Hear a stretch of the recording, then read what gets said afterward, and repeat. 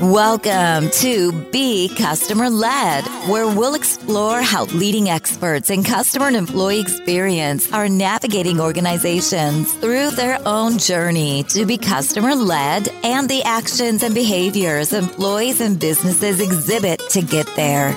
And now, your host, Bill Staikos.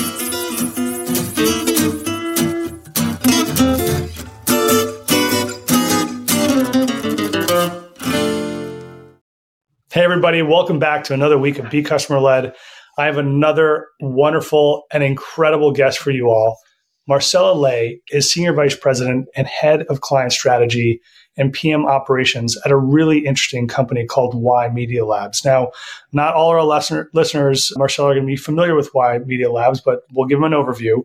Marcella, thanks for coming on the show. I'm so excited to have you here and talk about the topic we're going to cover today. Yeah. Hi, Bill. I'm so glad to be here. Thank you for having me over. Really exciting to finally connect with you. I know, me too. This is a long time coming. You are out there talking a lot about influencing and driving culture change. I love what you're putting out there. And as soon as I started reading the stuff that you were putting out there, I was like, I got to have Marcella on the show. So I'm so excited to get going on the topic. But before we get to some of the questions that we've got for you, I really would love for you to share your journey. Go back as far as you like and thinking about how did you get to where you are today, as well as being sort of a champion for culture change in a very big way. Yeah, absolutely. So, for all the listeners, I'm from Colombia. So my journey really started back then, right, in my country. My family didn't have much money. And because of their struggles as a kid, you build resilience and drive, just like many immigrants coming into this country, right? So I put myself through college while working at the reception at a hotel in Bogota. And I left my beautiful country with $500 in my pocket, my bachelor's degree, and a big dream. And today, and as the first female to join the executive team of a technology company headquartered in Silicon Valley, I have been leading business and cultural change. Now, something worth mentioning about my journey is that while working at that hotel, I learned a really valuable lesson that has served me very well throughout my career. And it was about customer centricity, something you're very well aware of, right? Mm-hmm. But this has been a foundational pillar in my life. And this happened really in the early months of my training at the hotel. And just being a receptionist, they really went hard on two things, right? Two key ideas for success. It was your appearance and your attitude. Mm-hmm. And in the appearance, yes, they talk about the makeup and the hair and the uniform well pressed, but something about the appearance was a big smile, right? It's all about the big smile. And they reinforce that all the time. And the attitude, and if I remember correctly, they said something to the fact of as soon as you enter the reception, even if you came from a funeral, it's no longer about you. It's all about our guests. You must make them feel welcome. You must make them feel important and valued. And I just never forgot that. And no matter what I do, every career, every job, working with clients, working with customers of my clients, working with my team, I always keep that in mind, right? That appearance, the big smile, and the attitude. It doesn't matter what happened in my life. It doesn't matter what's going on. It's about them in that moment. And hospitality industry really knew the meaning of customer centricity before it was a buzzword.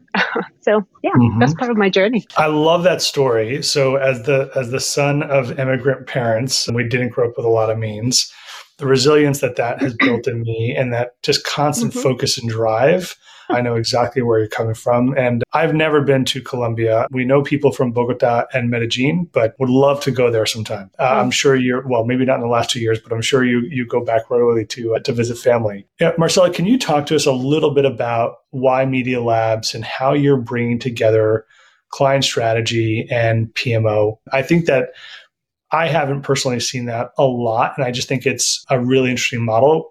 We had that in a company that I worked at previously, but I think that's a really interesting operating model and could give our listeners not only a better understanding of Y Media Labs, but how you're approaching client strategy and bringing together that PMO function with it. Yeah, absolutely. So YML is a technology agency focused on design, product, and technology, right? To really make impact in the customer lives of our clients. So what I do at YML, and yes, I know that the title says client strategy and PMO, but maybe let me start with the fact that regardless of what the title might suggest, every role I see at a company, I see it as an agent of change. And this is probably how we've been able to transform our company successfully. What I think that everybody should embrace that agent of change mindset. When it comes to client strategy and project management, yeah, these are two very different, but actually very complementary disciplines. Both teams play a strategic role in the work we do. At YML, we have product, design, and technology disciplines. Our client strategy are actually the strategists of each of the accounts, and they also act like the mini CEO of that particular portfolio. So not only do they need to focus on the insights at the intersection of the client business, their customers, and their competition, so that we can help our clients think and act differently, right? That's the strategy role. But also client strategy as the mini CEO needs to ensure that one, our teams are delivering to our clients' objectives and exceed their expectations. But two, that while we're doing that, we are taking care of our internal team. At the same time, our PMO, the operational focus discipline, right, will have to guide and empower our internal teams to do their best work in a collaborative, flexible, and organized manner, also delivering impact to our clients' business. So both disciplines, in my mind, provide leadership in different areas, but with the same focus, lasting impact for our clients while ensuring high internal team satisfaction. Wow, that's really interesting. Even where I am today, there's a little bit of my team doing some of that. And I love how you're bringing sort of that, not support, that's not the right word. I think that you've nailed it in terms of both providing leadership in their own way. Some are just empowered in different ways to be able to execute and deliver, but coming together to be able to execute on behalf of the client.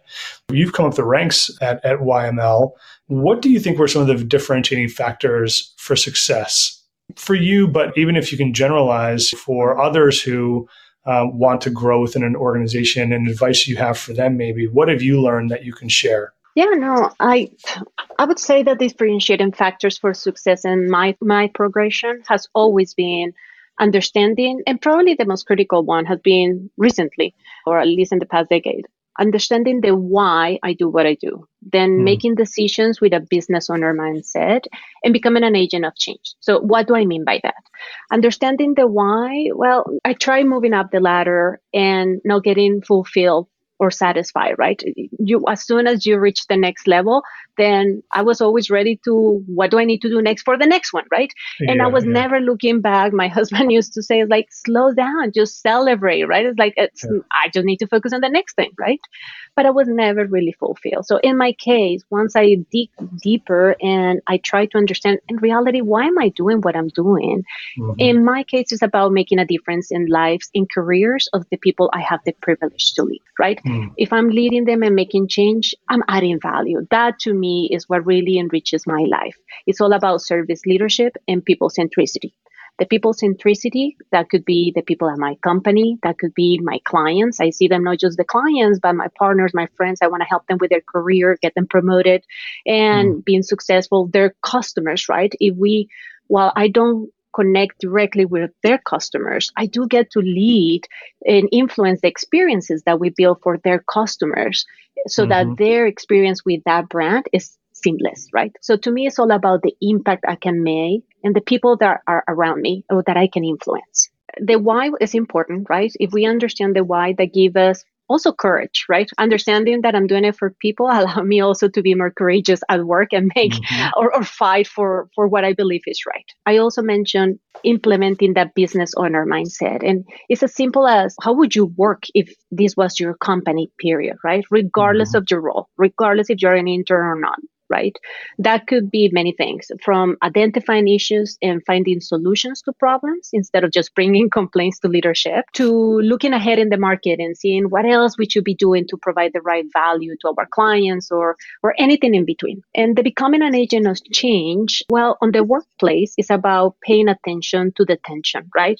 Call it harassment, gender inequality, mom shaming, you name it, is leading change. But equally important as an agent of change is always looking for opportunities to improve a process, a discipline, how the company conducts its business. So I think these three have been the differentiating factors in my success. I love the identifying the tension part. So much of a leadership's role, to your point, is serving the people that are working in the team to make sure that they are successful and have the resources to be successful every day.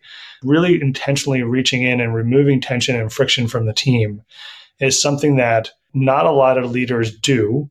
One, because sometimes you can just be moving so fast that, okay, we'll deal with that tomorrow, let's say. Other times, I think a lot of leaders, and especially new leaders that I speak with personally, may not have had that experience or know how to deal with it. How would you coach someone, or how did you deal with the first time that you were leading a team and saw tension or friction that was maybe leading to your teams not being as successful as they could be?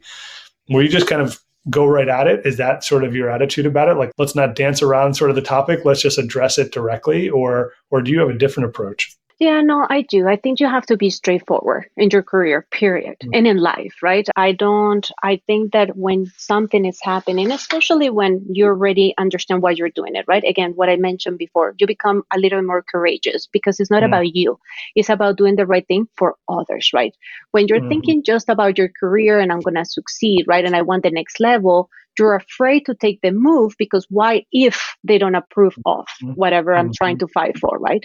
But when you're doing it for your people, it doesn't matter, right? Like at that point, I'm not doing it. I don't care if you're not going to promote me. I don't care if you don't believe in this. I believe this is wrong. Things like we have issues with harassment and even bro culture in my organization, and I tackle it head on, right? First, talking to the individual, making sure that we're making changes, then making some small changes and my team. Many times, and probably my sandbox, there was a time where I was leading just the Atlanta office, and we were about 20, 25 people. So it was a small team, but I was able to implement change at smaller scale and then prove the change and impact at a bigger scale, right?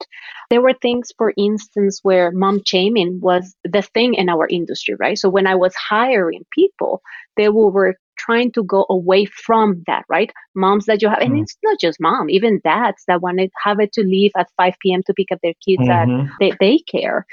But somebody was saying, okay, do you care about your career? Why don't you hire a nanny? Somebody actually heard that from their bosses, right? Wow. And that's terrible. So in my case, at least when I hired the team, I said social events will happen during business hours. We would not have past 5 p.m. social events so that they get to enjoy. We connect with our clients after 5:30. And after that, I want you to have work-life balance. I value that. But next day, as soon as you come to the office, the first email is to the client, right? So that we are responding to their needs. So yeah, I think that it's not that you always have a plan. You don't know what's going to come. But when somebody is bringing an opportunity to you to make change, you cannot ignore it, right? It's not like there is a book that tells you this is what you need to do. Look, one of the ways that we changed the bro culture in my office, it was the simplest thing ever. I have the opportunity to redesign the office. We were bringing new furniture and I give seat assignments. And in agencies, typically what you do is either you sit by discipline, technology with technology, designers with designers, or you tell the team, hey, just pick your desk. But I actually put everybody, men, women, and across will be the opposite sex. So when they came into the office, that's it.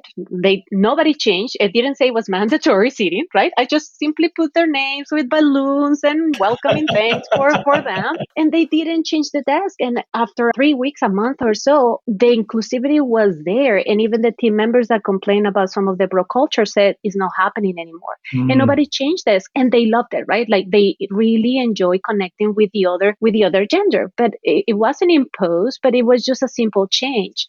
So I think that sometimes it's just we're not mindful of these little things, and a very small change could have a really lasting impact. I really love that idea, Marcela. It's so intentional, so thoughtful, really with a goal of driving that inclusivity. So but so simple as well. It didn't cost the company anything, didn't cost people anything.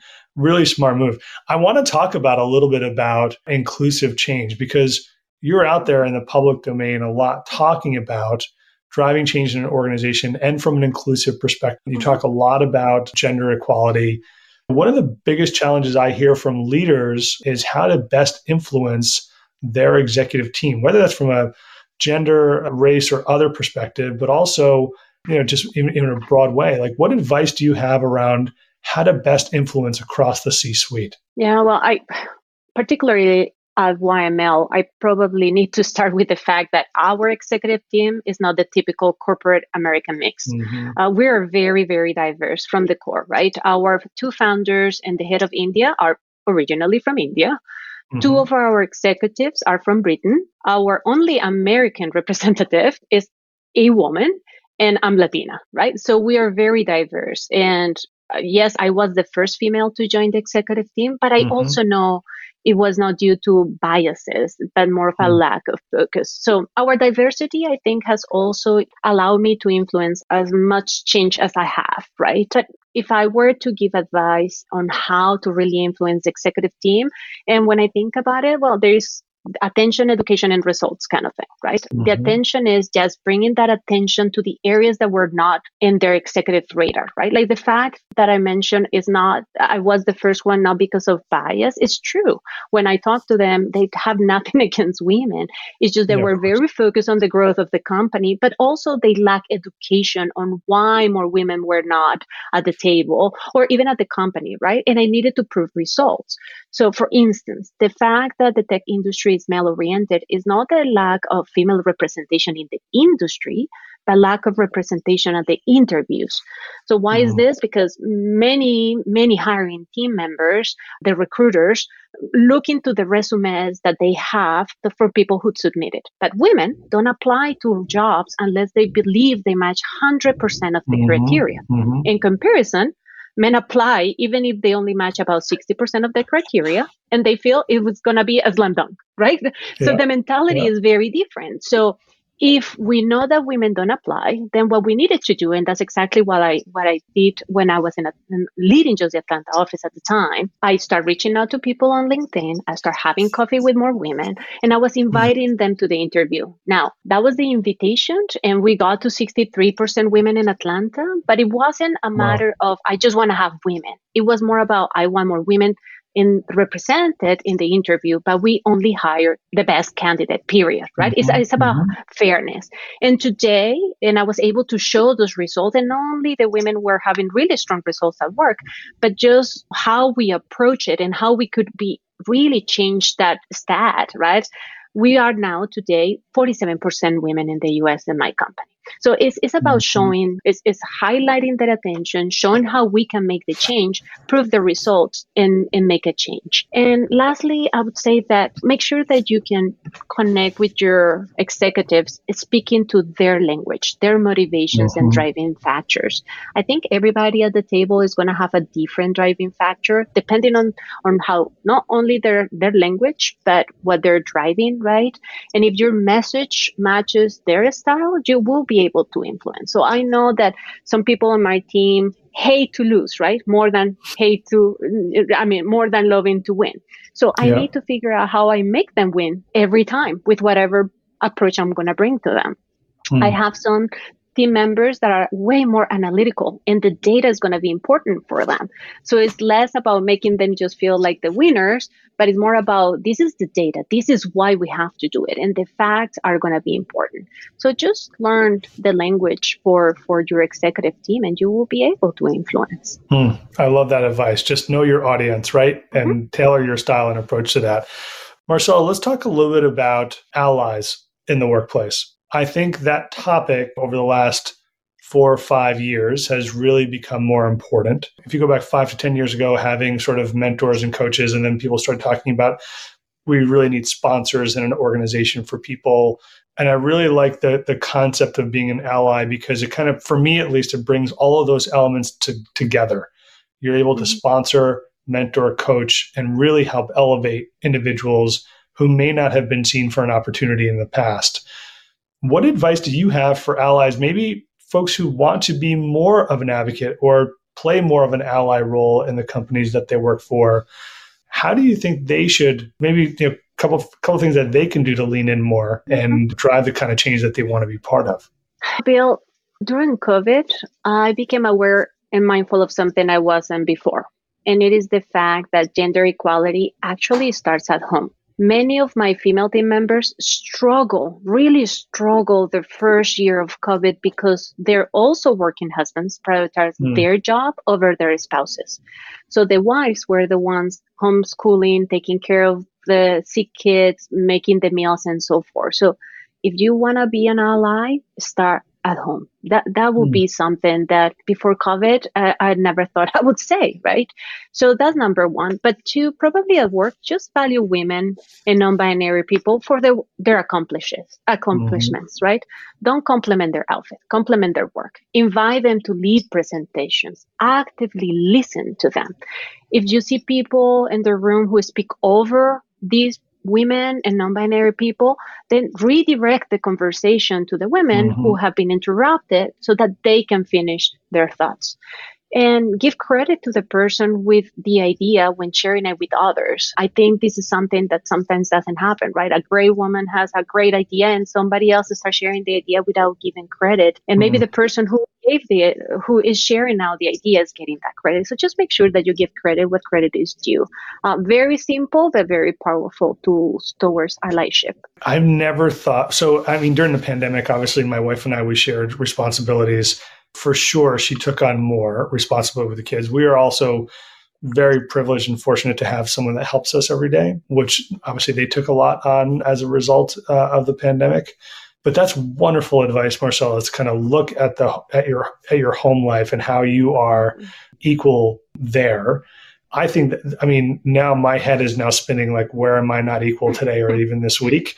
And will change absolutely my own thinking. My wife and I share a lot, but you're right. It does start at home. And that's a great proving ground for allyship to be able to start to change your behavior as well as start to drive and change the organization that you're part of. That's really inspiring advice. Oh my gosh. What inspires you, Marcela? I know you mentioned a little bit sort of the top and just being like a servant leader, but like what fills your cup every day in your life? Yeah, I love reading about great leaders. I love leaders who have high integrity, leaders who care about people, leaders who are authentic and human-like, right? Who actually appreciate their mistakes and share them, right? And who have accomplished great results. So I love reading books from big companies who have been successful. People like, I love reading Bob Iger, The Ride of a Lifetime, who was the former CEO of Disney. I love back in the day, one of my first books too was The Delivering Happiness, the Zappos story by Tony Hsieh, who is no longer with us. But I love the struggles and the customer focus, right?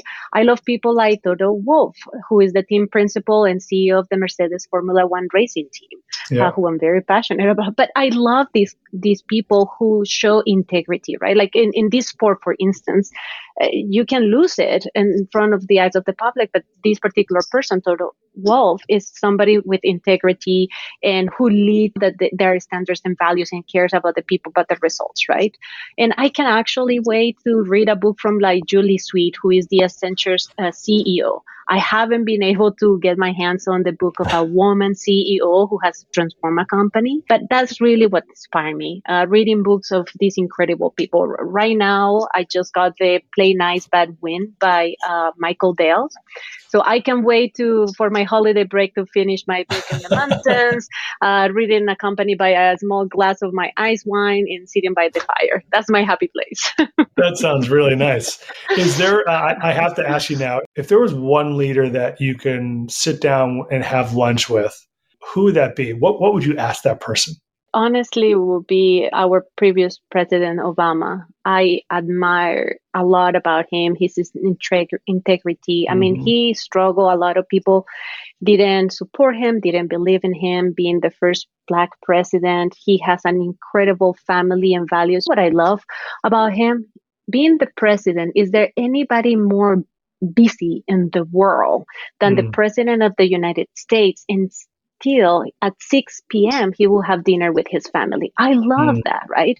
Because many times we think that because work is so important, family goes second place. And I love that, right? They were trying to do always the right thing, depending on whatever side you might be with him. I just love the integrity. So if I could talk about the challenges and he made it succeed, and even the things that he accomplished with his wife, it's a leader that I deeply, deeply admire. Great answer. Someone that I admire greatly as well, and a model for leadership for many, including myself. I've read his books. I mean, just so many takeaways and how to become a better person, not just a better leader as well.